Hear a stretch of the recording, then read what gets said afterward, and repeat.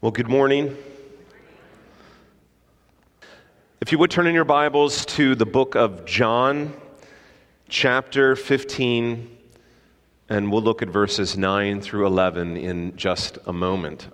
As I was preparing to come to the Hubers for vacation, we're staying with them. They graciously, again, as they have many times, have opened up their home for our family to have a fun beach vacation. In fact, it's become something of a tradition. Last time we showed up, my son, who's 7, he called it our home away from home. So, very grateful to our friends, the Hubers, but also, as I thought about your pastors, I've had a heart full of gratitude just considering the effect and the meaningful partnership that your pastors have in Sovereign Grace churches. So, not in the same region. We should be in the same region, actually. When I first was ordained, I went to our first regional meeting with your church and others in the Northeast, immediately voted ourselves out. Now we're in the lower Great Lakes region, because when you think Harrisburg, Pennsylvania, you think the Great Lakes. We went over to help out a new region with some younger pastors, with Ken Mellinger being a seasoned pastor, became the regional leader. But I just thought, it's wonderful the contribution that your church is making in Sovereign Grace churches. Just spent time with Dan at a retreat recently, thinking about church planning, on a phone call with Pat in recent days, on the Emerging Nations team, thinking about global mission. Kyle working with the Response to Sexual Abuse Committee and serving us. There's just many ways that your pastors are serving in partnership in Sovereign Grace, and I want you to know how grateful I am, because you are the ones who support your pastors in the work that they do. So it is a distinct honor and privilege to be with you this morning. Well, as Christians, we have a we have a rich history of taking the truths of Scripture and shaping them into songs for our children. But am I the only one who finds it odd that Christians have a penchant, historically, to take sobering, serious biblical narratives that describe terrible and traumatic events and turn them into children's songs? So the Lord told Noah to build him an arky. It rained and rained for 40 days, nearly drove those animals crazies. And you do know that this is a horrific story of an almost complete mass human and animal extinction event as God executed his righteous judgment upon a world in rebellion, right? Or, well, all of Pharaoh's army was coming too, so what do you think that I did do? I raised my rod and cleared my throat, and all of Pharaoh's army did the dead man's float, right? So, right, that funny story of thousands of men in Pharaoh's army drowned in the waves of judgment in the Red Sea. Dead man's float, indeed. Another one. And the sling went round and round, and round and round and round and round and round and round and round, and one little prayer went up to God, and the giant came tumbling down. Dude, listen. The giant came tumbling down because David crushed his temple with a rock and then proceeded to lop his head off with a sword. And if I have poked fun at one of your favorite songs, then I'm sorry for your life choices. Let me be more serious. In this world of Christian children's songs, I think we can all basically agree that one song stands above the rest in prominence and familiarity. A song that was first expressed in the 19th century book Say and Seal, authored by Anna and Susan Warner. In the story, a sick little boy named Johnny, struggling to communicate, whispers to a teacher who is visiting him at his sickbed. Little Johnny struggles to whisper, but finally makes his request. Sing. And his teacher, Mr. Linden, responds by singing these words. Jesus loves me. This I know. For the Bible tells me so. Little ones to him belong. They are weak, but he is strong. Jesus loves me. This I know. For the Bible tells me so. Yes, it does. And this morning in our text, Jesus comes to us and tells us so, as he describes a love that is infinitely great, and he reveals how we can increasingly live in the joy of experiencing his love. So let's look at John 15, verses 9 through 11, remembering that this is the Word of God.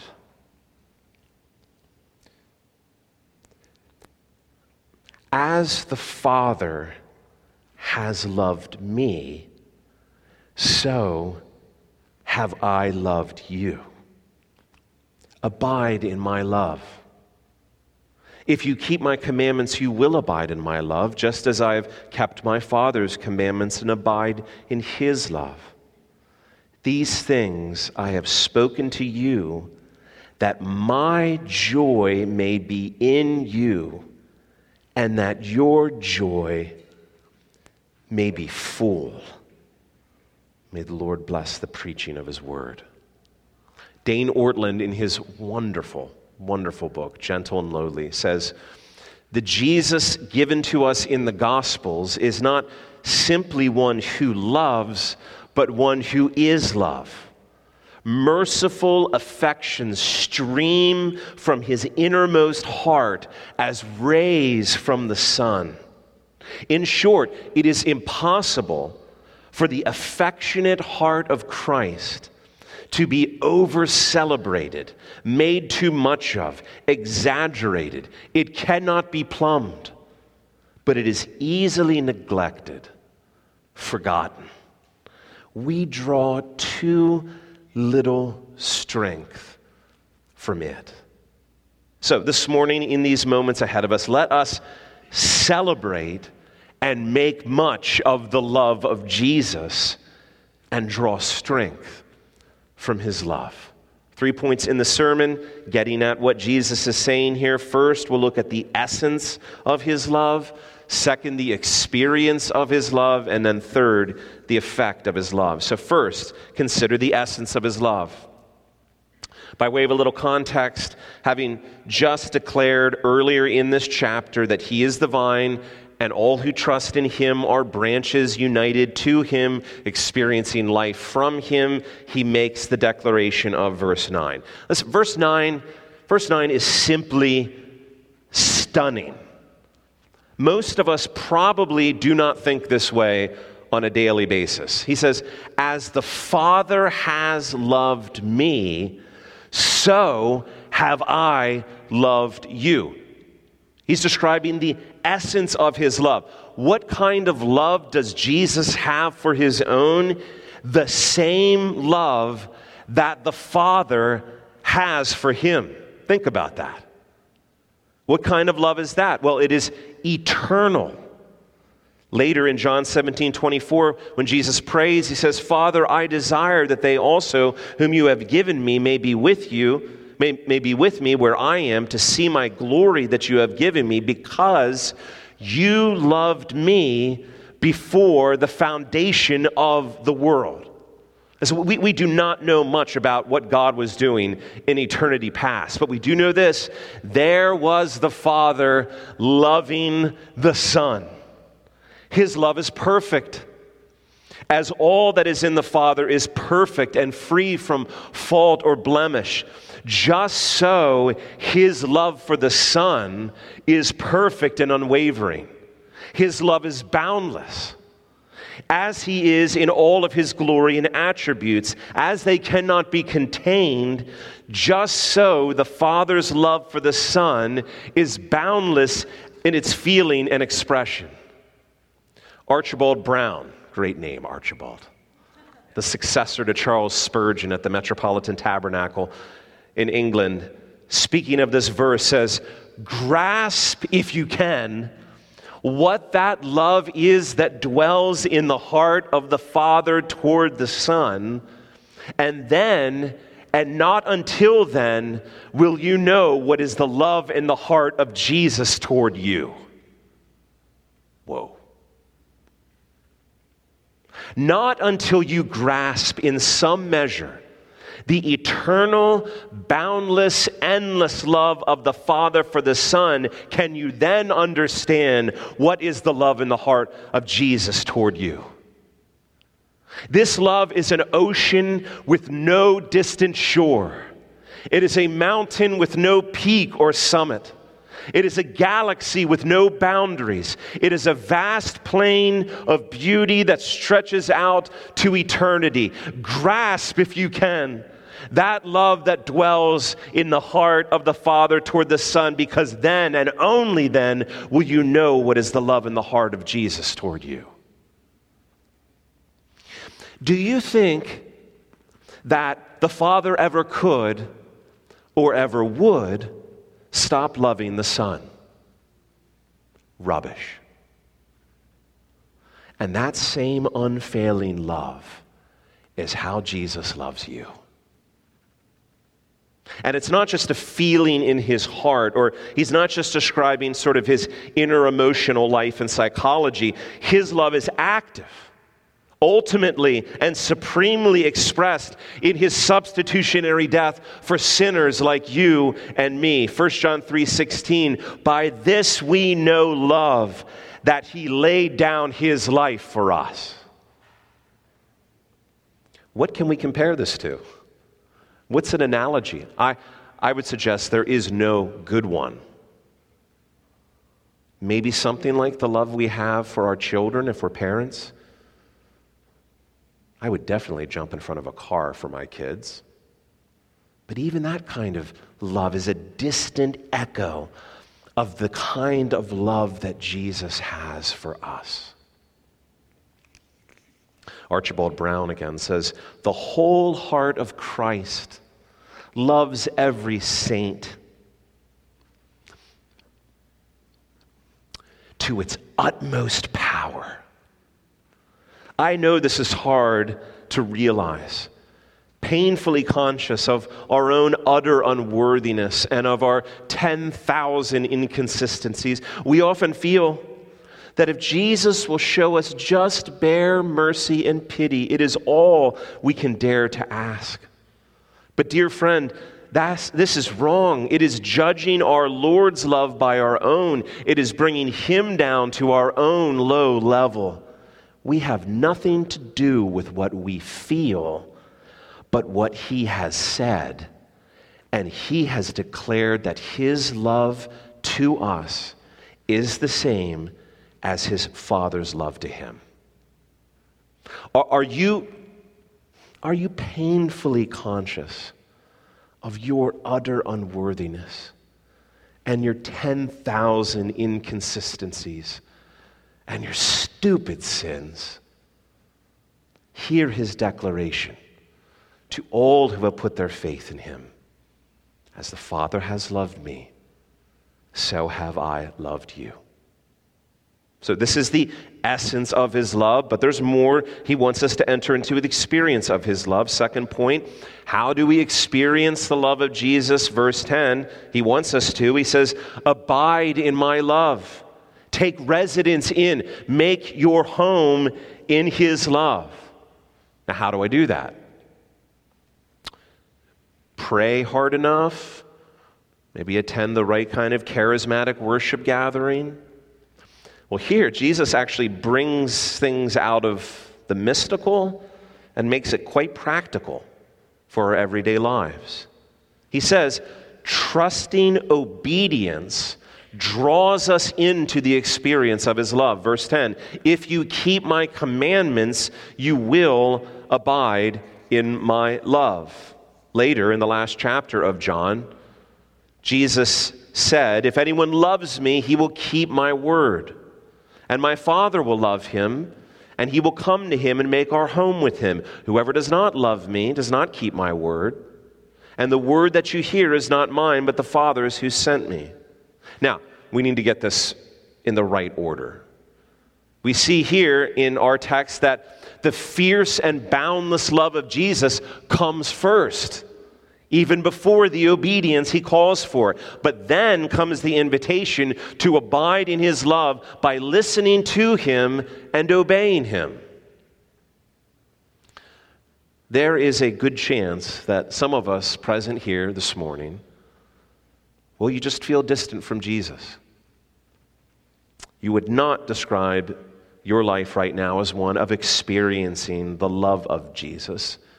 And it may be because you are neglecting his commandments, harboring secret sin, treasuring a certain sin, withholding part of our heart and mind from Jesus. I will give you some, maybe most, but I'll just retain this little bit right here for myself.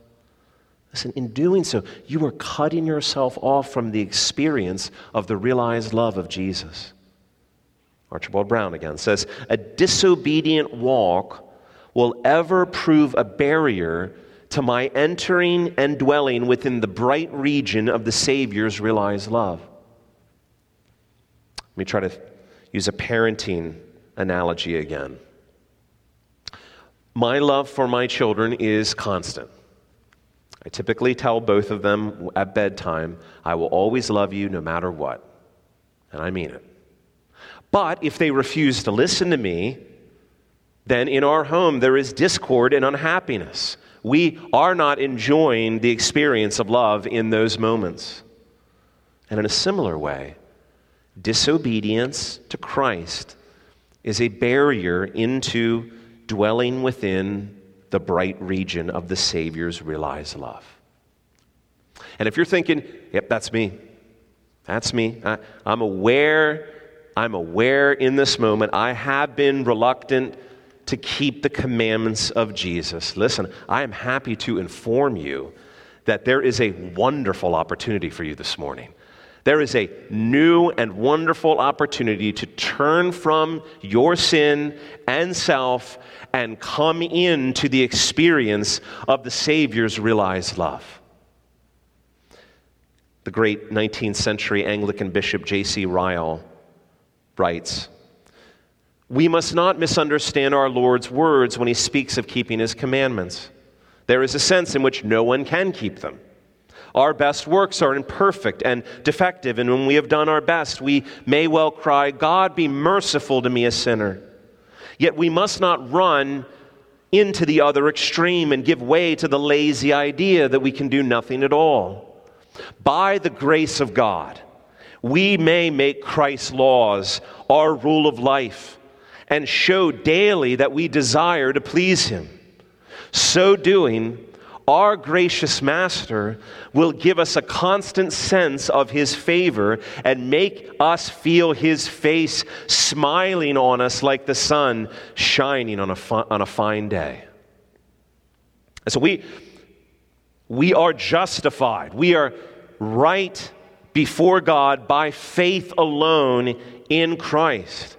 That is settled and will not be revoked. But we remember here that we are in a personal relationship with God. We can please and displease our Lord. And we want to make it our aim to please him, and in doing so, experience the realized love of Jesus. And his commandments are not burdensome when we hear the voice of this one who loves us so. The small and often neglected letter of Jude gives us further instructions on how to do this. Having said at the beginning of the letter of Jude that we are kept in the love of God by the grace of God, he concludes in verses 20 and 21, he says, but you, beloved, building yourselves up in your most holy faith and praying in the Holy Spirit, keep yourselves in the love of God, waiting for the mercy of our Lord Jesus Christ that leads to eternal life. So this is another way of saying, make it your aim to abide in the love of God. Jude says, do this by building yourself up in the gospel, daily remembering his amazing grace toward us in and through the gospel, and then energized by his grace, we seek to eagerly and passionately do all that Jesus commands. Jude says, praying in the Holy Spirit, pursuing relationship with him through the Spirit, given to every blood-bought son and daughter of God. And here's one that we often neglect, I imagine most of us do, daily cultivating an anticipation and expectation of the return of Jesus Christ and placing our hope fully in the glory that is to be revealed at his coming. In all of this, we get to experience that sense of his favor, the smile of God upon our lives as we abide in his love. Third and final point, the effect of his love. Listen, you should be aware and understand that Jesus is more concerned about your joy than you are. Verse 11. These things I have spoken to you, that my joy may be in you, and that your joy may be full. The effect of understanding the essence, the nature of his love, and making our home abiding in his love as we take his gentle yoke upon ourselves and follow him. Jesus says, this is the highway into fullness of joy.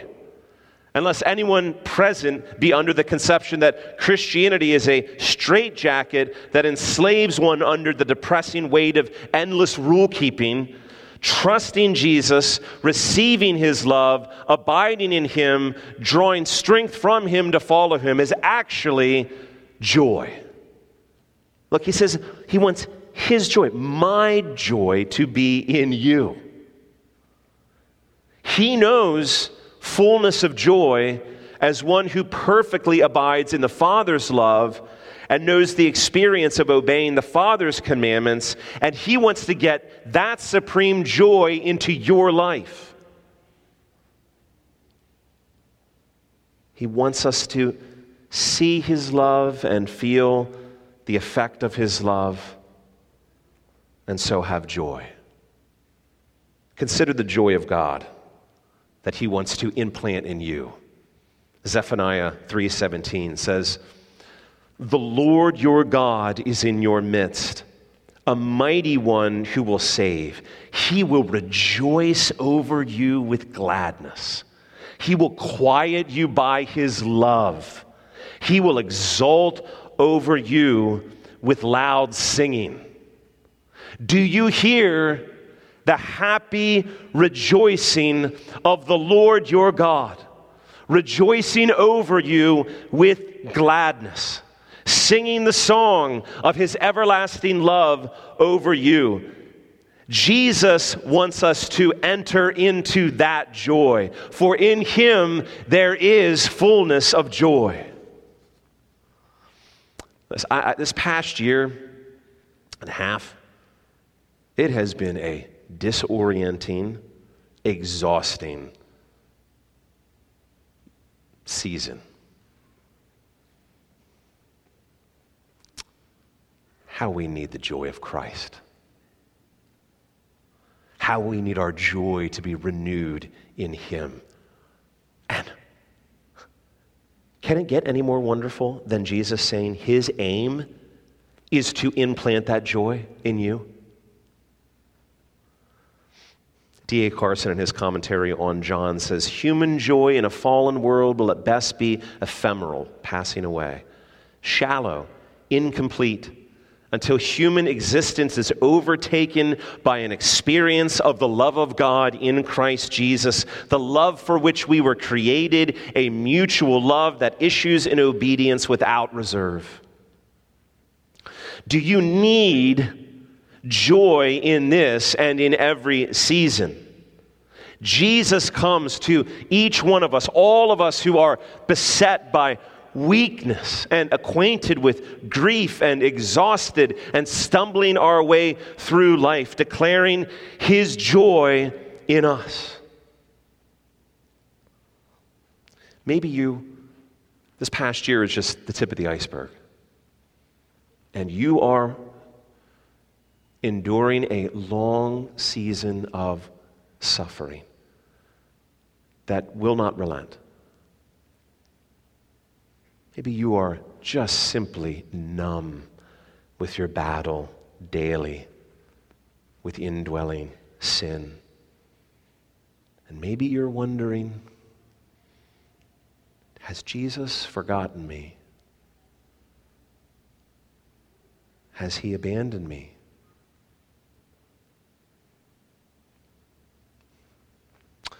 Listen, Archibald Brown one more time. He says, "What? I think I can hear one of you saying, do you mean to say that Jesus loves me just as much when I am depressed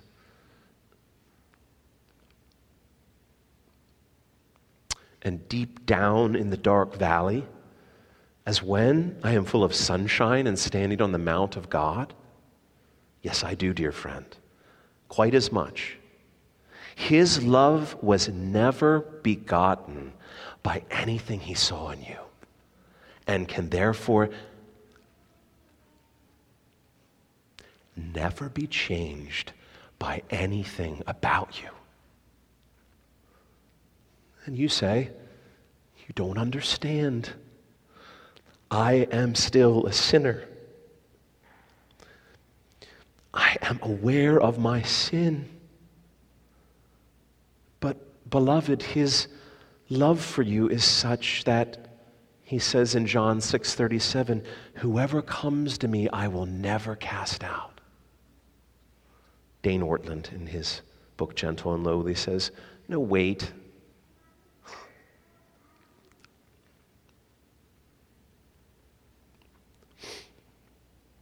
No, wait." We say, cautiously approaching Jesus, "You don't understand. I've really messed up in all kinds of ways." "I know," he responds. "You know most of it, sure, certainly more than what others see, but there is perversity down inside me that is hidden from everyone." "I know it all." "Well, the thing is, it isn't just my past, it's my present too."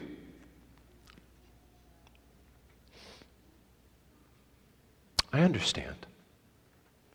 But I don't know if I can break free of this anytime soon." "That's the only kind of person I'm here to help."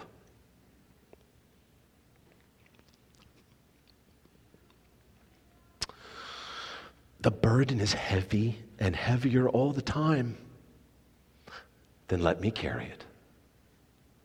"It's too much to bear." "Not for me."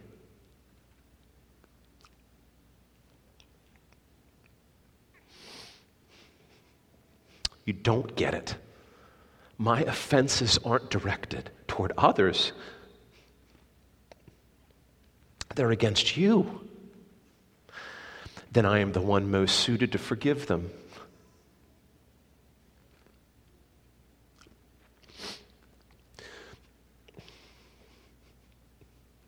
"But the more of the ugliness in me you discover,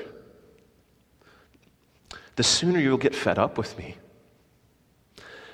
Whoever comes to me, I will never cast out."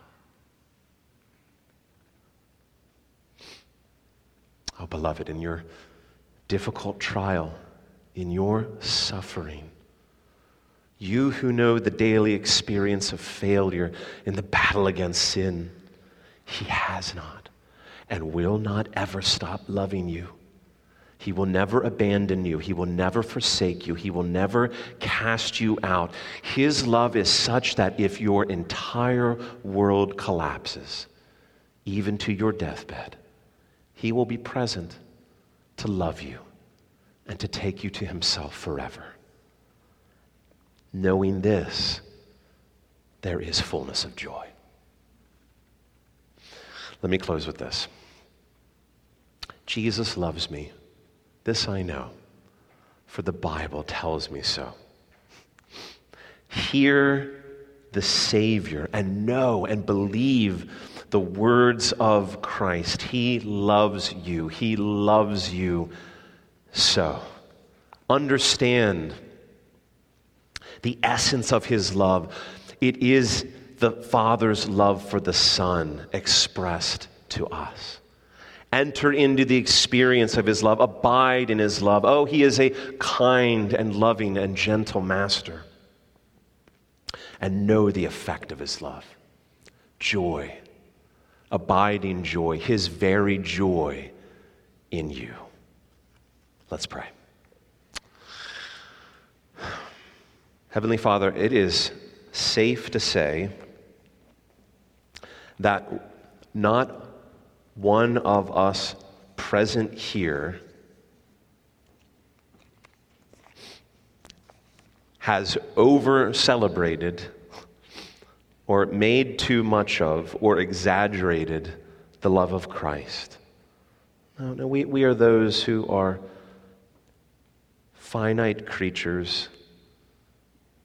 We're weak, and we easily neglect and forget and fail to draw the strength you intend for us to have from the love of Christ. So I pray, as Paul did with the Ephesians,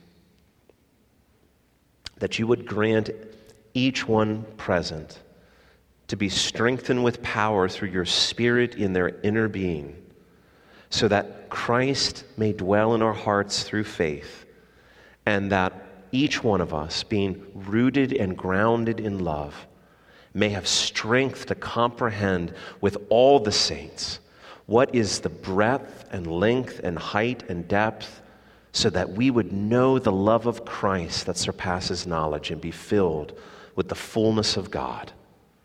Do this, we ask. In Jesus' name, amen.